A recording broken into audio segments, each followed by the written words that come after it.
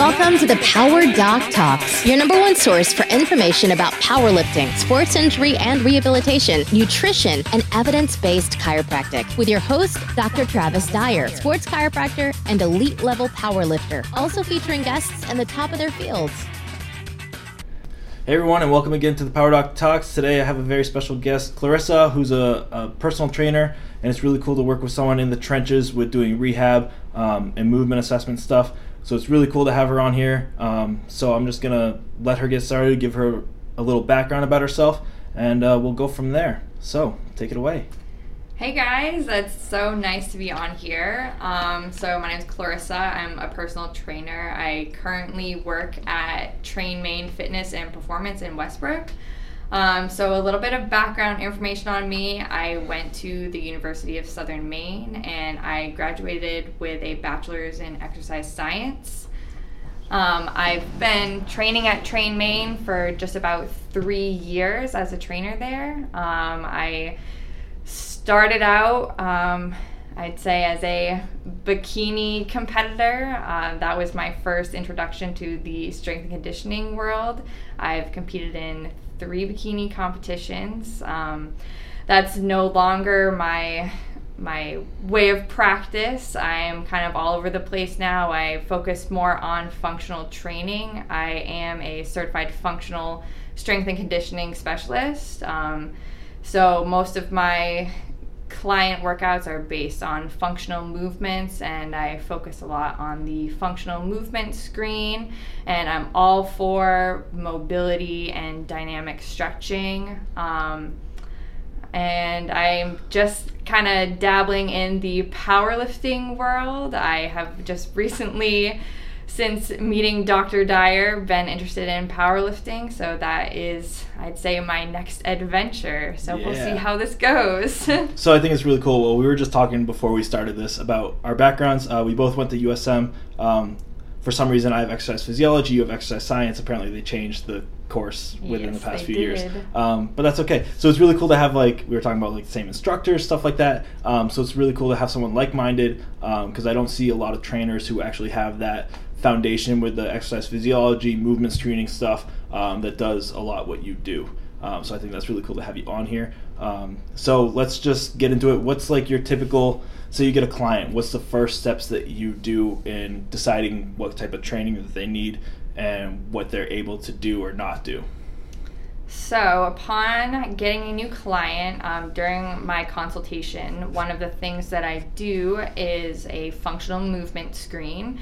So basically I take my client through 4 or 5 different exercises to assess their movement. So a functional movement screen consists of an overhead or a deep squat, an inline lunge, a hurdle step, which are all considered functional movements, and then shoulder mobility and active straight leg raise, which is considered functional mobility. And then I take them through a trunk stability and a rotary stability exercise, which assesses their functional core stability. So watching my clients do these exercises, it allows me to see what they're capable of doing, or like any parts of their body that they may need work on, like if they're tight somewhere or if they're unable to complete a movement, then that kind of helps me write their program and progress them from there. Nice. So I'm going to put you on the spot a little bit because I forgot about the active leg raise for that. So do you ever compare the active versus passive for that? I don't actually. Okay, so active is the person doing it on their own. Passive is like you as the trainer or clinician lifting the leg up for them. And there's been studies that show that a difference between 10 and 15 degrees between the active and passive actually significantly increases your risk of injury, because that's a motor gap where like you have that increased flexibility, but you're not able to control it. So that's one of the differences between flexibility and mobility. Mobility is you being able to control it through that range of motion, and flexibility is your muscle's capacity to be able to do it. So I guess maybe I'll have to start doing that. It's just like a cool little thing. So because that's something that I typically do is see, and the hamstring is typically the easiest one to assess that motor gap for. For sure. Because that's the one that people are tightest the most. I was going to say, I definitely see a lot of tight hamstrings. And tight hamstrings are one of the main contributors for low back pain as well. So, I mean, that's just pretty cool. So, yeah, we're going to talk a lot about mobility. We've got a lot of really good questions on Instagram. We've been, promoting this for about a week now, asking questions about what people, what's a proper warm-up, what about static stretching, stuff like that. So, I'm going to hand it over to you. What's your, typical warm-up? Because I know my audience of powerlifters don't know what a warm-up is typically, or we have a very abbreviated one.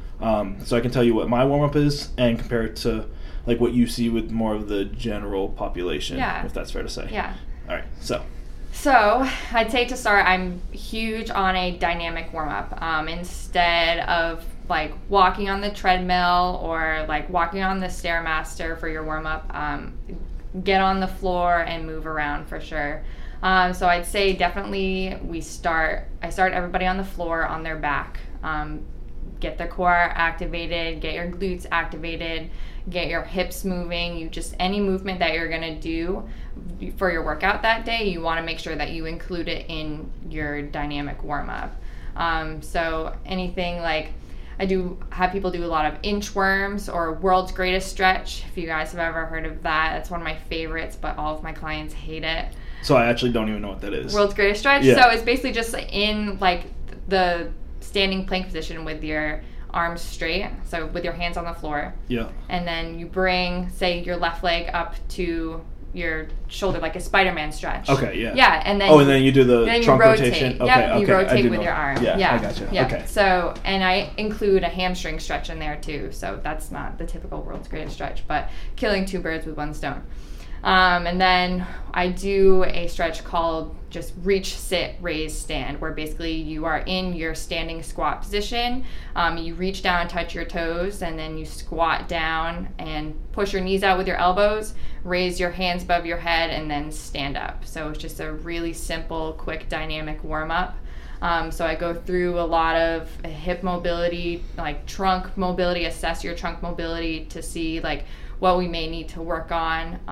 And then a big thing is shoulder mobility, so doing shoulder exercises and scapular movements before any overhead movement or doing any pulling exercises.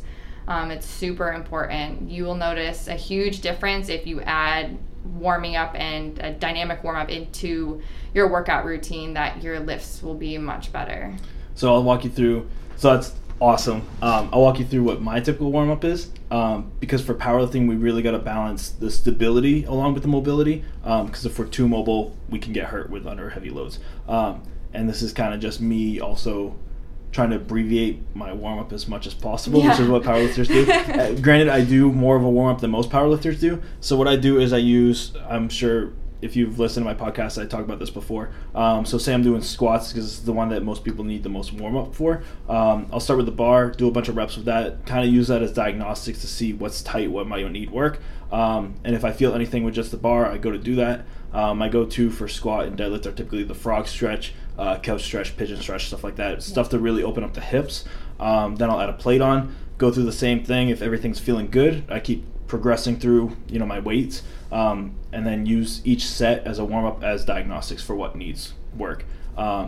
So we talked a little bit about foam rolling, and we disagree, but then came to the conclusion that we do agree, because I just have stipulations when it comes to foam rolling, because, well, I guess I'll let you talk about it. Yeah. Okay. Well, so I don't hate foam rolling, and I don't have anything against it, but it is something that I have my clients do. However, I don't use it as an injury prevention or a modality. So I will have my clients foam roll basically just in the beginning, because it gets your blood flowing.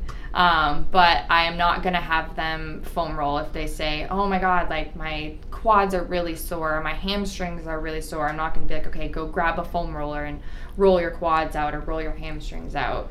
So, and that's where we ended up agreeing, is because you follow up the foam rolling with the dynamic stretching. Yeah. So foam rolling will cause a transient increase in range of motion and flexibility, because that increased blood flow, and you get a neurological response as well. So as long as you follow it up with doing like some sort of dynamic stretching to make sure that flexibility and mobility ends up staying, to make it more of a permanent thing rather than transient. That's where I'm okay with it. It's the trainers that I see often that make their client, they book an hour session and they have them formula for a half hour. That's where I disagree with it, and often those are the trainers that refer patients to me more often because their patients are always hurt. So that's why I'm a big advocate against it.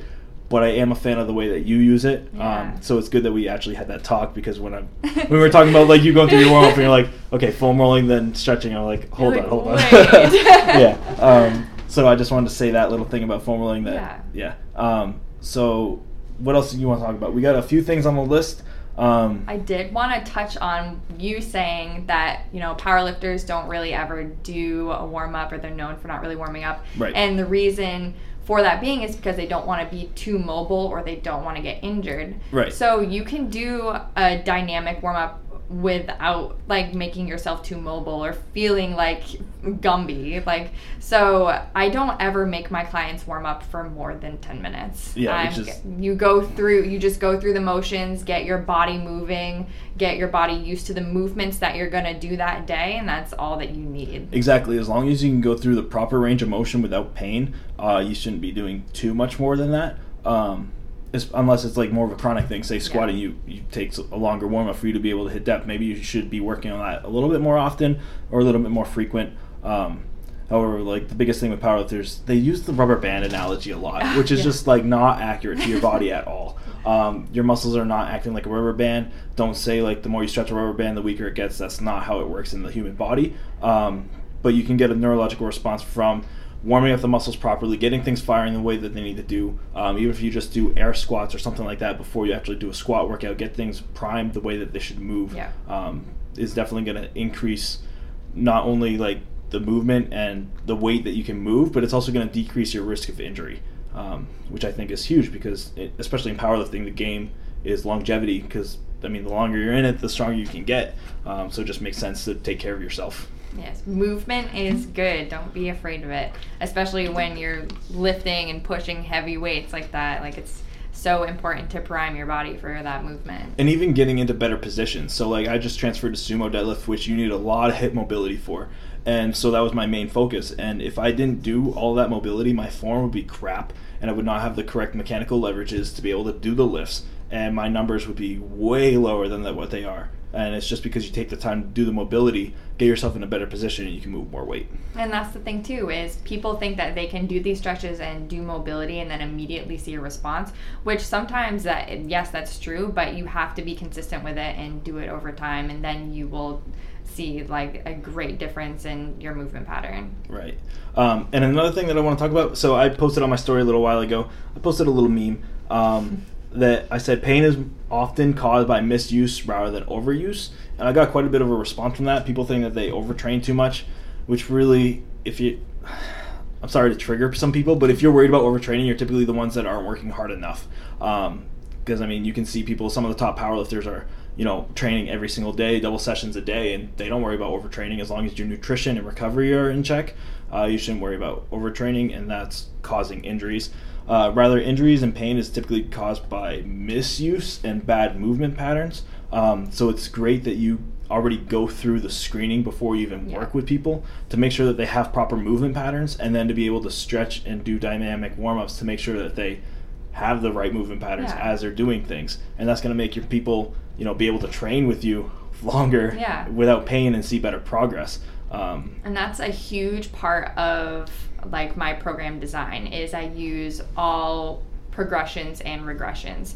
So I will start out with like your main exercise, and then if you are having pain while you're doing that exercise, or you can't perform the movement the way that I want you to, then I'll regress you down to an easier exercise. Or if you're performing that exercise just fine and you have no pain and you want to add weight to it, then I will progress you to something harder. So that is the whole point of my program design, is progressions and regressions. Right, so that way you can make sure that they are still always moving properly the way that they should. And if they aren't, then you step them back, which is great. So I want to go back to that. So the other side of the coin is people thinking that it's from overuse. So it's from overuse then rest would fix it. And then people often will take time off from the gym after they get an injury, and then a few months later that injury comes right back, and it's because they never fixed the movement pattern that caused the pain to begin with, or the injury. So if it was actually from overuse, resting would actually fix it, and it often doesn't. So misuse will cause, improper movements, biomechanics, and that can actually generate up and down the kinetic chain, which I see a lot. A lot of people will have hip shifting in squats, over-dominant quad, over-dominant hamstring or glute, which causes pelvic instability. So then it translates into your glute med, QLs, even up into your lats. And then that's just hard time trying to reverse that.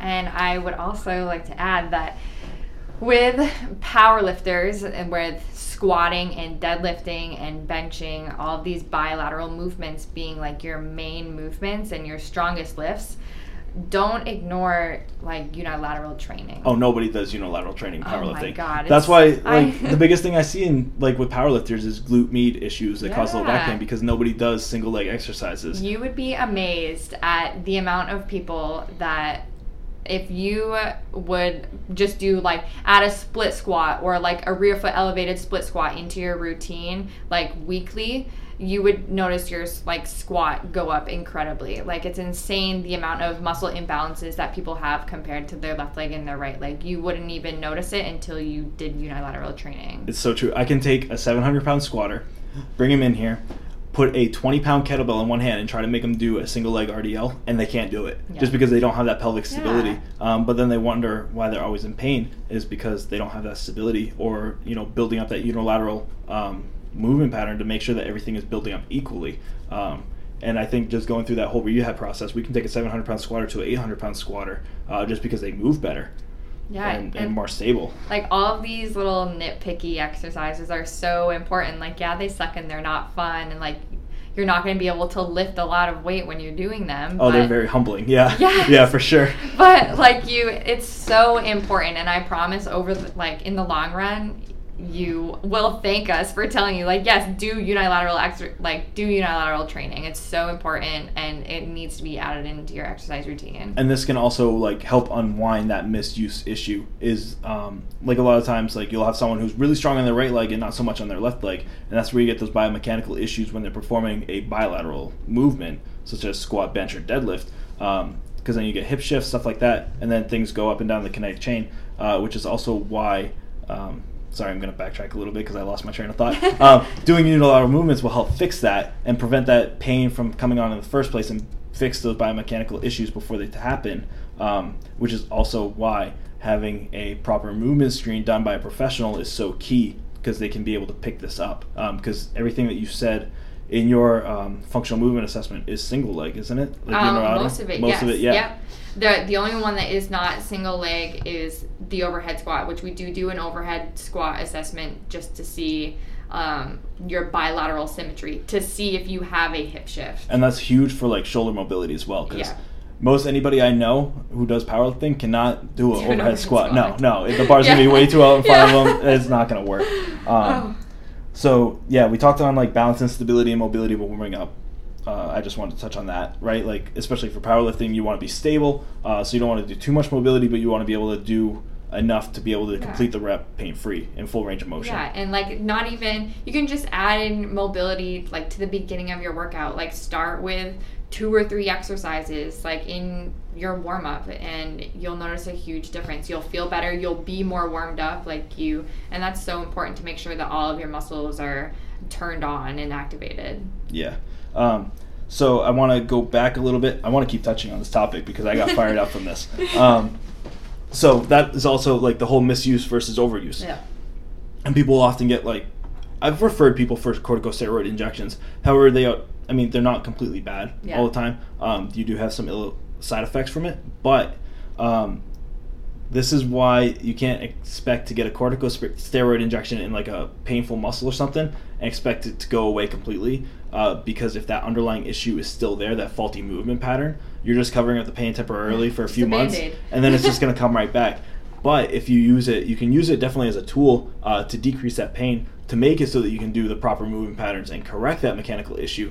And that's where I think that they are essential, because I've had people where I try to do, try to rehab them, and they just can't do it because the pain is so much. And it's like, okay, you need to go get this to make it so that we can be able to do this. Yes. Just doing the shot alone isn't going to fix anything. It'll help temporarily, just like any type of anti-inflammatory or analgesic. And one thing that I actually notice a lot with my clients is they don't know when to tell me that something is hurting them.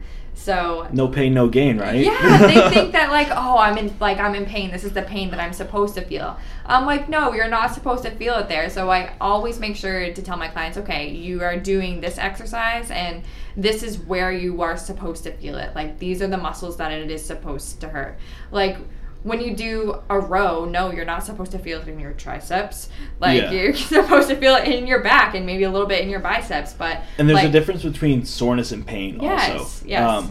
I had this conversation with someone else the other day, that there is a distinct difference between soreness and pain. Like, you can expect to be sore after a workout. Like, that's a pretty common thing. But you shouldn't be in pain after a workout. Like, a lot of pain people is don't different. know that difference either. They don't know, my legs hurt, from my leg workout. I'm like, okay, so are your muscles sore, or do your knees hurt, or do your hips hurt? What is actually bothering you? Yeah, people don't have that kinetic sense a lot to be able to identify that. However, the more advanced athletes you see, they're very in tune with their body and are able to make that distinction. But there's something I want to touch on, because you were saying you shouldn't be in pain while you're working out. Yeah. So I have this story about another trainer. So this person she trains with another trainer. Mm-hmm. She wanted to come lift with me and Lauren at our gym. And she's a powerlifter, go through a bunch of form things. So we set her up on bench, and her bench form needed some work. Mm-hmm. And I'm like, oh, do your back ever cramp up? Because she had her feet way tucked under her, crazy arch. Yeah. I mean, arching and powerlifting is it's more stable shoulder position, and you're going to decrease your range of motion. However, this was to an extreme. And I'm like, oh, does your back ever cramp up? She's like, yeah, it hurts quite a bit, but my trainer says that's good because that means I'm tight. I'm like, no, we can get you tight and get you in proper form without being in pain. You don't need to be cramping up all the time. You don't need to be. So all we did was we flattened her out a little bit, moved her feet from under her to her side, create that external rotation torque at her hips, activate her glute med so that when she does leg drive, it actually transfers the force onto it. And her bench, probably she'll add 25 pounds within the next few weeks of just reworking this new form. But the trainer was telling her it was a good thing. And he's the one who, and it's this is the first time working with her. He's been training with her for I don't even know how long, at least months, 6 to 8 months at least.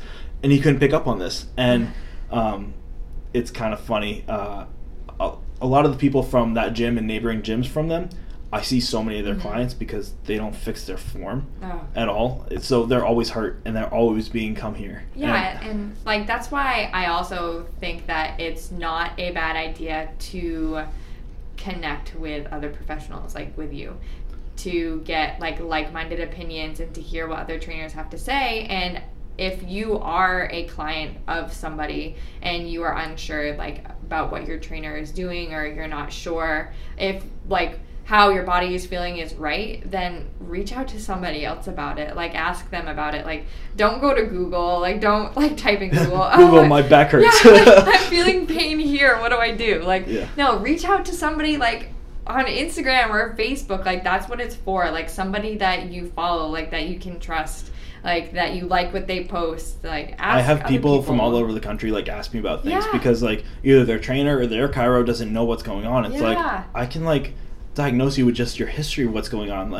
Do these stretches and it'll feel better. And they'll message me a week later and oh my god, it worked. I'm this. Yes. It's a lot of the same common patterns. It's amazing the amount of clients that I have come to me that are my other trainer used to have me do it this way, and I'm okay, so that's not the right way at all. So let me show you how you're supposed to do this. Yeah, and it's okay. I think that also goes into your background too, because not many trainer you can get a pretty easy training certification without having a bachelor's degree in exercise science. You actually have that extra knowledge that not a lot do. I didn't just spend a weekend taking an online exam and pay $500. Right. I went to school for 4.5 years. Yeah, and then I want to talk on what you were just saying, how it's good to have that interprofessional relationship. Yeah. And having a personal trainer and a chiropractor or a physical therapist or whatever, someone who does that is very mutually beneficial, because say for some reason your client does get hurt. Yeah. You send them to get fixed and they can make it so that they can keep training with you. Exactly. You know what I mean? And then I wanted to like I said, it's nice to have someone in the trenches with it. Like, there's only so much rehab and stretches and stuff that I can do here. Yeah. And I always have to send people home with these stretches and exercises to do. However, it makes it so much easier to make someone, like, go out, find a trainer who holds them accountable to keep doing that.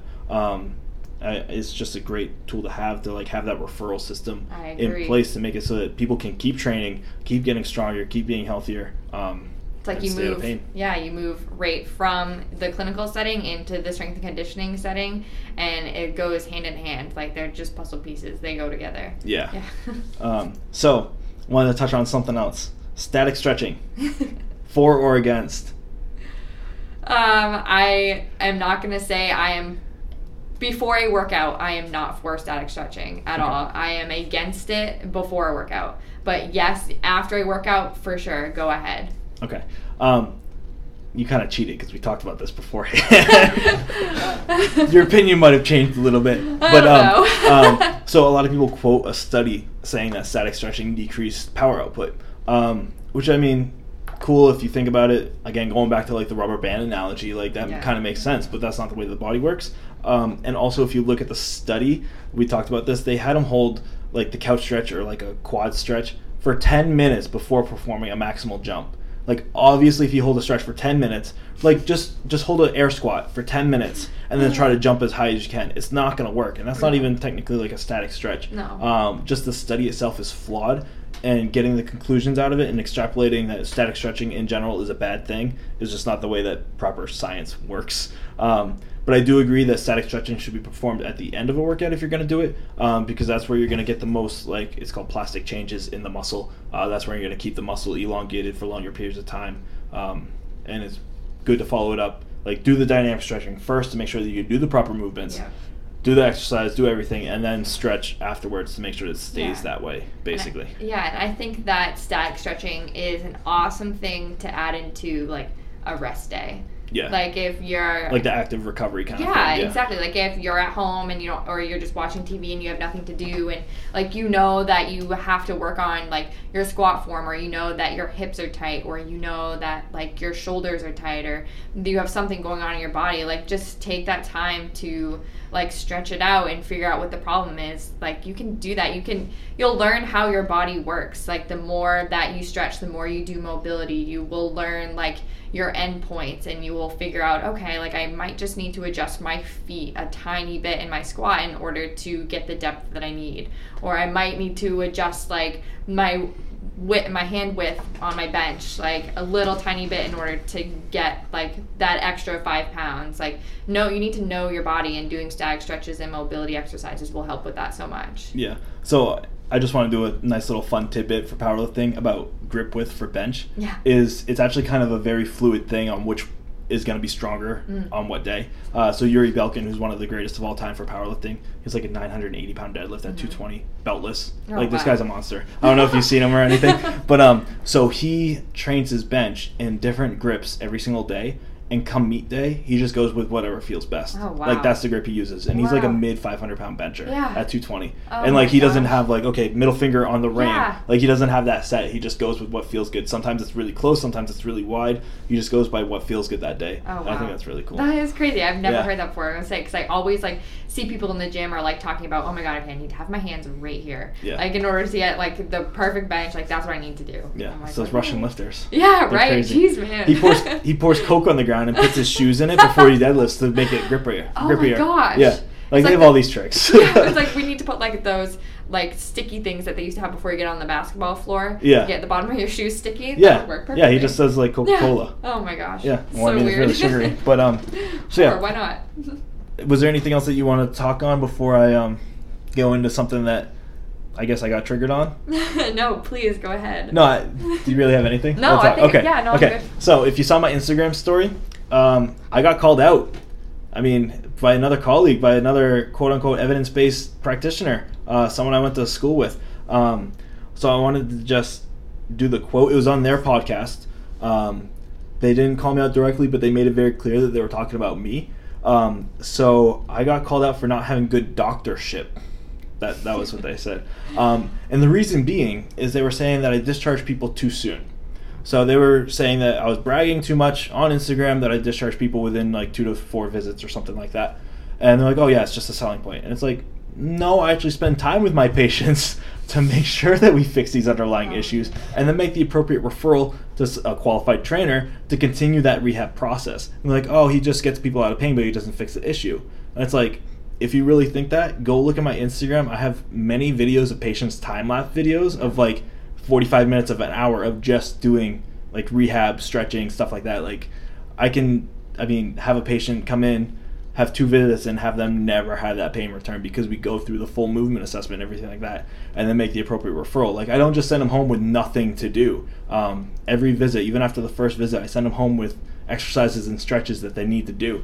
So I just think that was really funny, just not knowing how I practice. And just saying that I discharge patients too fast. Like I would think that that's the quality of a good doctor, right? Like we want people healthy, like we want people like you're solving their problems and solving their pain, like, and it's not like they don't know what you're doing with your clients afterwards. Like they don't know where they're going and what they're doing. This is what they said earlier in the episode, because I showed you like the clip and you listened to it a little bit, but they take insurance and it's hard.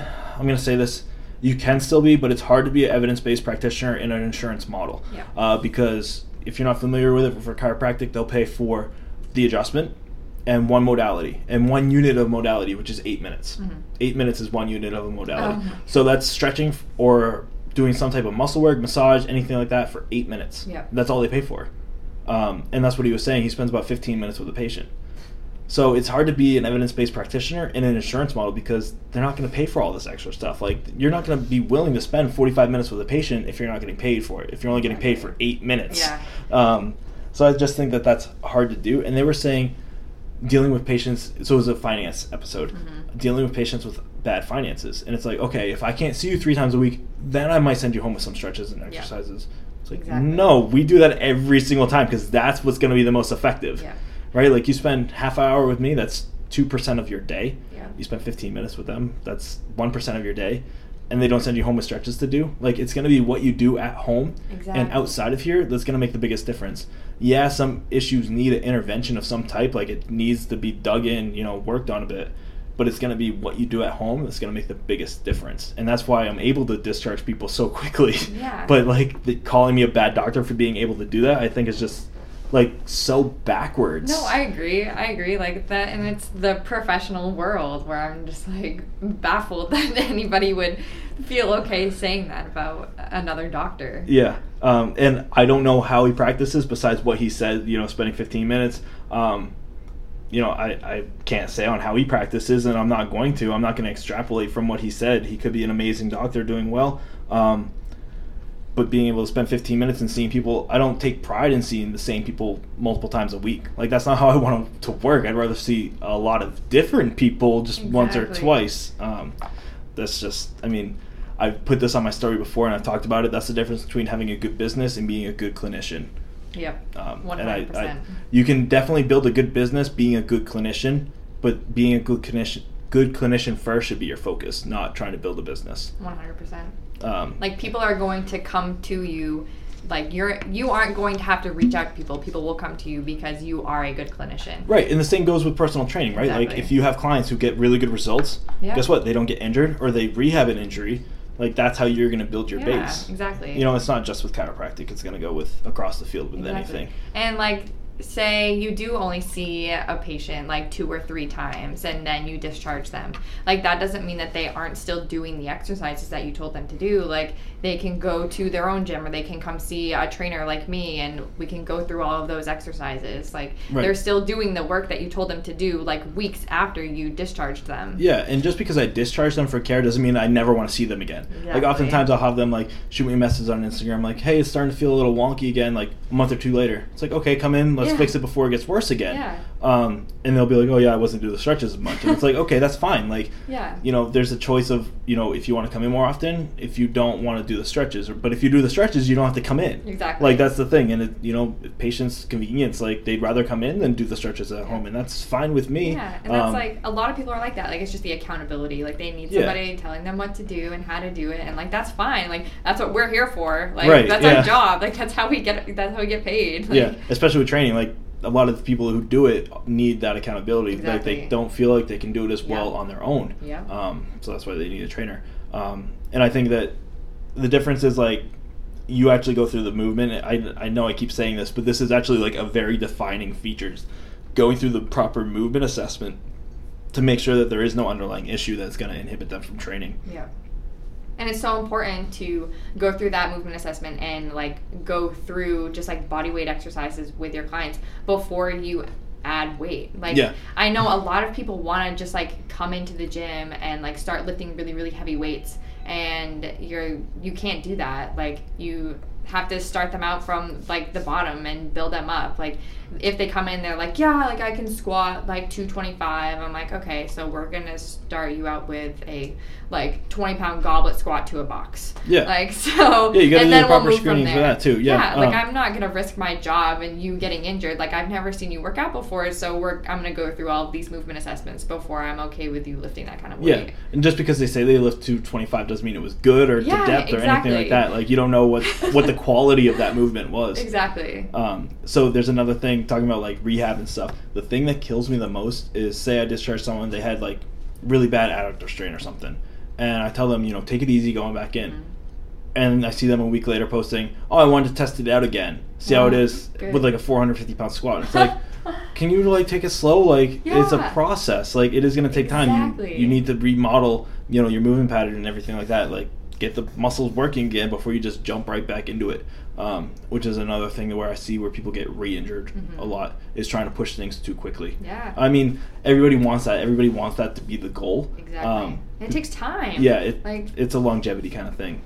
It will take a little bit time to get through. Exactly. Everything takes time, and like that just goes back to saying like, yeah, if you like don't feel comfortable in your squat or your deadlift or your bench or any kind of movement, then like bring it down a notch. Like go like do some unilateral training. Like bring your weights down. Like go lighter weight, higher rep. Like do something just so that you can regain that movement pattern and like make sure that like the correct muscles are activating and that you don't injure yourself. Yeah, there's a statistic, I don't know how accurate it is, that for something to be an ingrained movement pattern, it takes, I think it said 10,000 reps to be able to do that. I believe it. So if you're gonna like try to fix things, get an intervention done, like muscle work, stuff like that, and then try to push it again, you didn't do the proper work to get that motor pattern down again, and you're just gonna revert right back to the way it was and get re-injured again. Yeah, you're better off taking time off from lifting heavy weights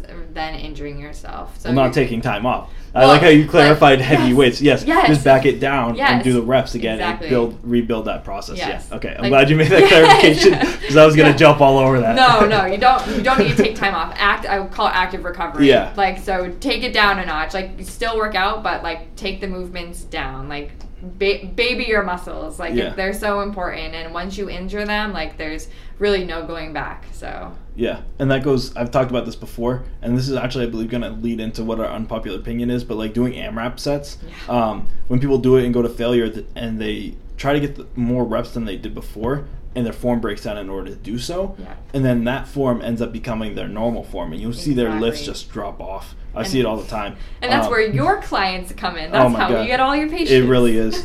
There's some like cookie cutter programs out there that always include AMRAPs, and it's like, oh yeah, you're a powerlifter, what program do you run? And they say it, I'm like, yep, that's what I figured. Yep. Like it's always the same. Oh my gosh. Yeah. But so I guess that's going to lead me right into it, because I had you formulate the unpopular opinion of the day of something that you see in the gym commonly. Yes. Not with your clients, obviously. Not with my clients, but like in the gym. In the gym environment, because you go to, not only do you train at a gym, but you also like train people at a gym, but you also, you train there, you lift, and you lift at another gym as well. Yep. So something that you see more in like a commercial gym, because I'm so sheltered. I work out in a private powerlifting gym. I don't see this stuff. Like the only people in the gym, it's like me and Lauren at one time. Yeah. So like I'm so sheltered. So it's cool to see the outside perspective of things. So what is your unpopular opinion? So going along with what you said, like basically working out until your body is dead. Like going into a gym, blasting your body, like, and doing any kind of workout to complete failure. Like that is not, like, yes, it feels good, and yes, you're sweating and you're probably burning a ton of calories, but that is not good for your body. Like in the long run, you are going to regret doing that. Like your movement patterns are going to be all messed up, and it's brings me to say that it's just so important to focus on your form and take things slow. Like you don't have to rush through a workout and go crazy. So I'll reiterate this. You don't have to kill yourself or go to failure in the gym to see results. Yeah. Right? And especially for like strength training, most of your gains are between like 60 and 80%. Anything higher than that is really just testing your strength and not really building it. And you can push it hard between 60 and 80%. You don't need to go to failure all the time and kill yourself, be like dead on the floor, lying in your sweat after a squat workout. Like that's not what you need to do in order to, gain strength and improve. Yeah. So you also mentioned that this was a common theme with a certain crowd of lifting. Yes. We can just call them out. Are we gonna do that? Yeah, this is more of a powerlifting podcast. Well, we call them out all the time, anyways. Well, no, I was just gonna say it's a super common thing that I see in CrossFit gyms. Like you just going in, like doing, like you said, an AMRAP, going through as many sets as you can, as fast as you can, as hard as you can, and like killing your body. Yeah. Especially with the speed thing, because they have to do like not only EMOMs, which is every minute on the minute. I didn't even know what that meant. Yeah, EMOMs every minute on the minute. Okay. So say they finish a set of 10. Yeah. In 10 seconds, they get 50 seconds rest. So say it takes them 20 seconds, they only get 40 seconds rest. So you're gonna try to complete it as fast as possible to get longer rest. Yeah. And when you try to increase your speed, your form goes down the drain. Yep. Because you're just trying to like almost like cheat the movement just to create the to finish the rep. Exactly. Which is also a thing with AMRAP sets, to just like, I got 10 last week, I want 12 this week. Yeah. And then it's like, okay, but what were the quality of the reps that you did? So I'm just going to clarify this, because I do with I also teach group classes, and I do AMRAP sets with my classes, but as many rounds as possible. Oh. Not as many reps as possible. So if any of my clients listen to this and they hear me bash AMRAP sets, I am not bashing my bootcamp classes. Well, rounds is different because because you can also make the distinction of like, okay, you started to, your form started to fall apart, you're done. Yeah. And I strictly do it because I have like been teaching group classes for a while, and I know like how much time it takes to go through 4 or 5 rounds. So I'm like, okay, I'm going to give you guys these 3 exercises and you have 9 minutes to complete it. And the basis of me telling them they have 9 minutes to complete it is, I think that mostly everybody there can complete 4 rounds, if not more, of the exercises that I give them. I'm not doing it to try to make them like go as fast as they can. Right, yeah. Yeah, so it's as many rounds as possible, not as many reps. Yeah, okay, I like that. A new way to look at it. So, do they train to failure? No. Okay. I give them a set amount of reps to do. Yeah. So. Okay. Yeah. So what if it's in the later rounds and you start to see them fail? I'm playing devil's advocate. Then I here. tell them to drop their weight, or I walk around. I'm like, okay, you shouldn't be lifting that weight. Like, here's a little bit lighter weight, or here you can do more. Like, use a little bit more weight. Yeah. So I'm gonna put you on the spot, kind of regressing from the unpopular opinion. Mm-hmm. So say I'm a new client of yours. Mm-hmm. Walk me through a session. So, brand new client. Brand new.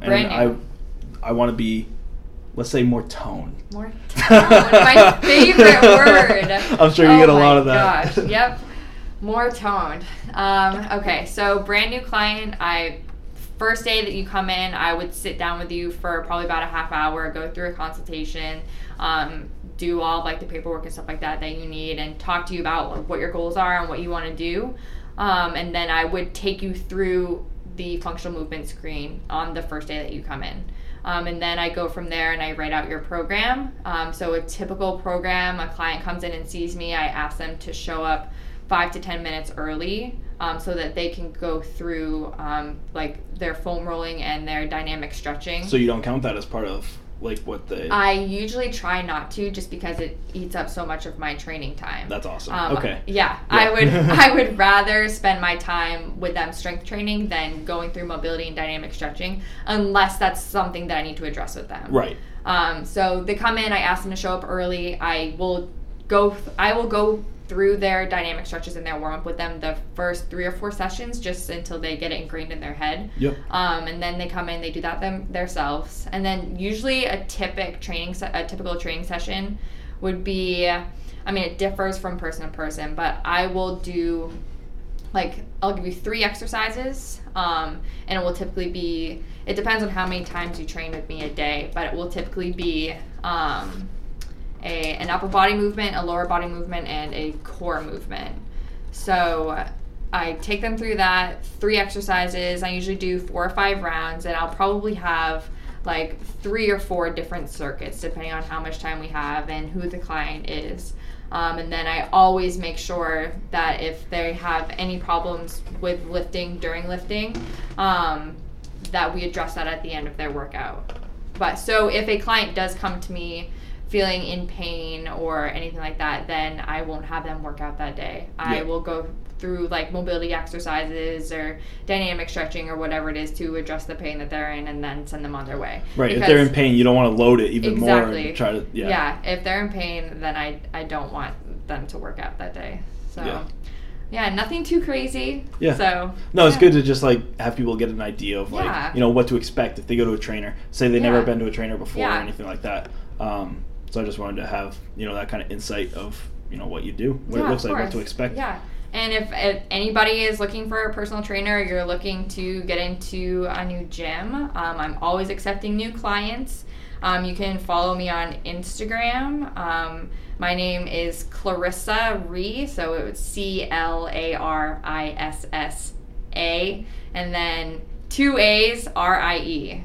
All right. Is that the easiest way to contact you for that? Yes, awesome. Easiest way to contact me on Instagram. I have all of my contact information on there, my email. You can direct message me. You can actually text me. My phone number's on there. So feel free to reach out to me. I'd love to hear from you. And that's in Westbrook? Yeah, Westbrook at Train Maine Fitness and Performance. Awesome. Which is actually pretty local to here. Yeah. It's about 20 minutes away. Yeah. And I see a lot of people from Westbrook and Portland too. Yeah. So, also, if you're a patient of mine and you're looking for a little extra rehab stuff, I think Clarissa is the person to go to.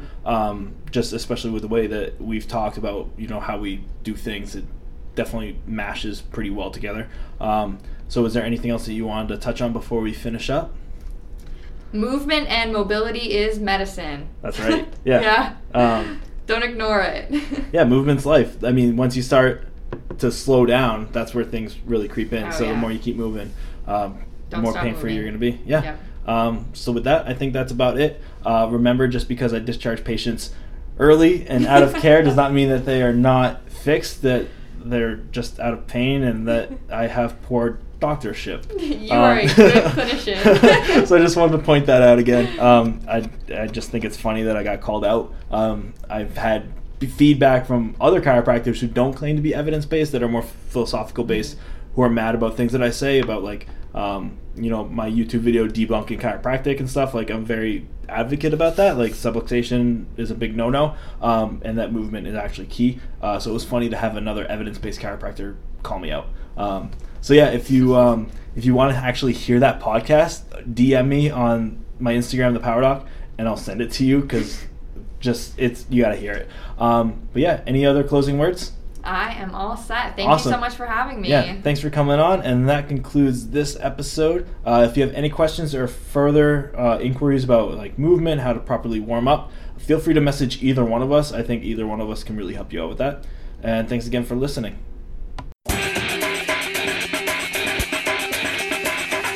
Thank you for listening to the Power Doc Talks. Don't forget to subscribe and leave a rating. Also, be sure to follow @thepowerdoc on Instagram for more educational content, and leave suggestions for future episodes.